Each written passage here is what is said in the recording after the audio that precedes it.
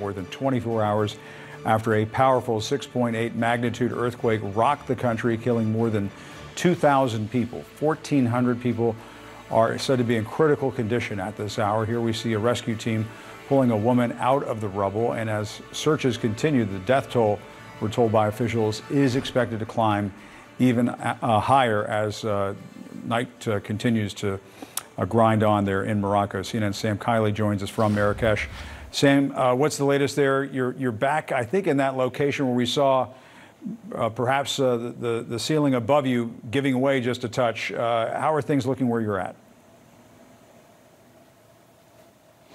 Well, Jim, you put your finger on what everybody here is most afraid of here in the Medina, in the old city of Marrakech, an environment that really, certainly not in living memory, and certainly for many people not even in the history books, has any recollection of being worried about an earthquake. Here you have the direct results of it.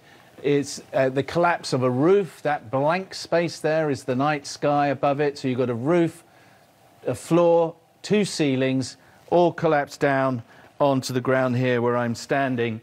And then if you look at these buildings, we're in these very narrow streets, these very, very narrow streets, Jim. And all of these buildings have got enormous cracks down the side. And the concern obviously is if any of these cracks give way as a result of future tremors, then the death toll here in Marrakech, which is at least 13, possibly higher, is certain to go up. But elsewhere in the country, the scenes have been absolutely catastrophic, Jim, with large numbers of villages, particularly in the foothills of the Atlas Mountains, been totally destroyed. We've seen aerial pictures of entire villages reduced to this kind of rubble, with people, of course, trapped beneath. Already in some of the outlying villages, there have been burial ceremonies in the Muslim tradition, getting people interred within 24 hours, almost before it's been possible to get relief to some of these villages, because the communication systems, the roads, such as they were, have been cut or closed by landslides. Entire villages have been hit by mass landslides or themselves have slid down the sides of mountains. Many of these environments only accessible by air. The King here has announced 3 days of national mourning. The army and other services have been involved in getting their aircraft out to try and assess the scale of devastation in this country. And of course, the aftershocks are continuing, or have continued within the last 24 hours, to shake the area, particularly in the Atlas Mountains. Mercifully, only very slight aftershocks have been felt here in Marrakech, but if one were to strike, then it's pretty clear that this entire building could fold in on itself into the street. And it's for that reason, Jim, that a huge number of, at least 30%, we are told by a lot of hoteliers here, people in Riyadh, the beautiful mini palaces that you have throughout the Medina here, they've all been evacuated, all the restaurants closed. Many large numbers of ordinary Moroccans are now sleeping out in the open in parks on the verges of roads, Jim, and that is in order to be away from any of the buildings, which will be taking many, many months, if not years, to bring back to a point of repair at which they no longer pose a danger to the people who own and want to live in them, Jim.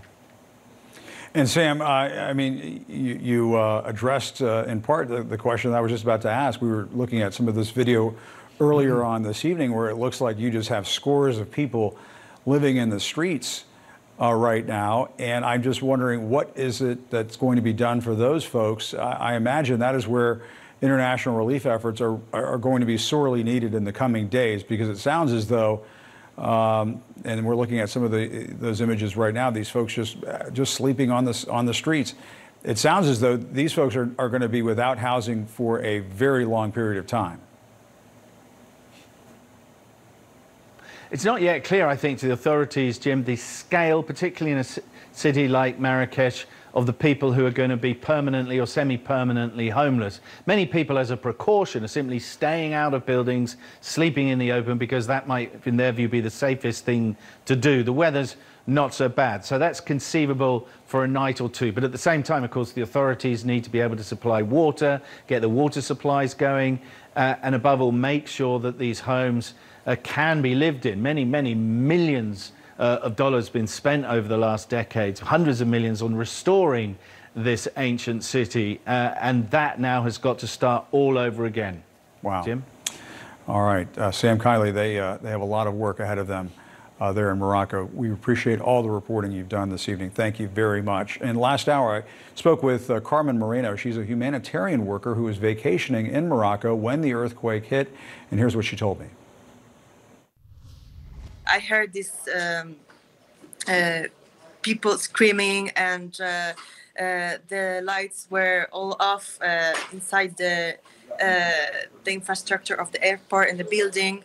And then very quickly I saw again these images I experienced earlier this year, and I realized it was an earthquake, but honestly I didn't think it was this hard, this high magnitude. And learn how you can help victims of the Morocco earthquake at cnn.com/impact, or you can text Morocco to 707070 to donate, and the people there desperately need your help at this hour of need.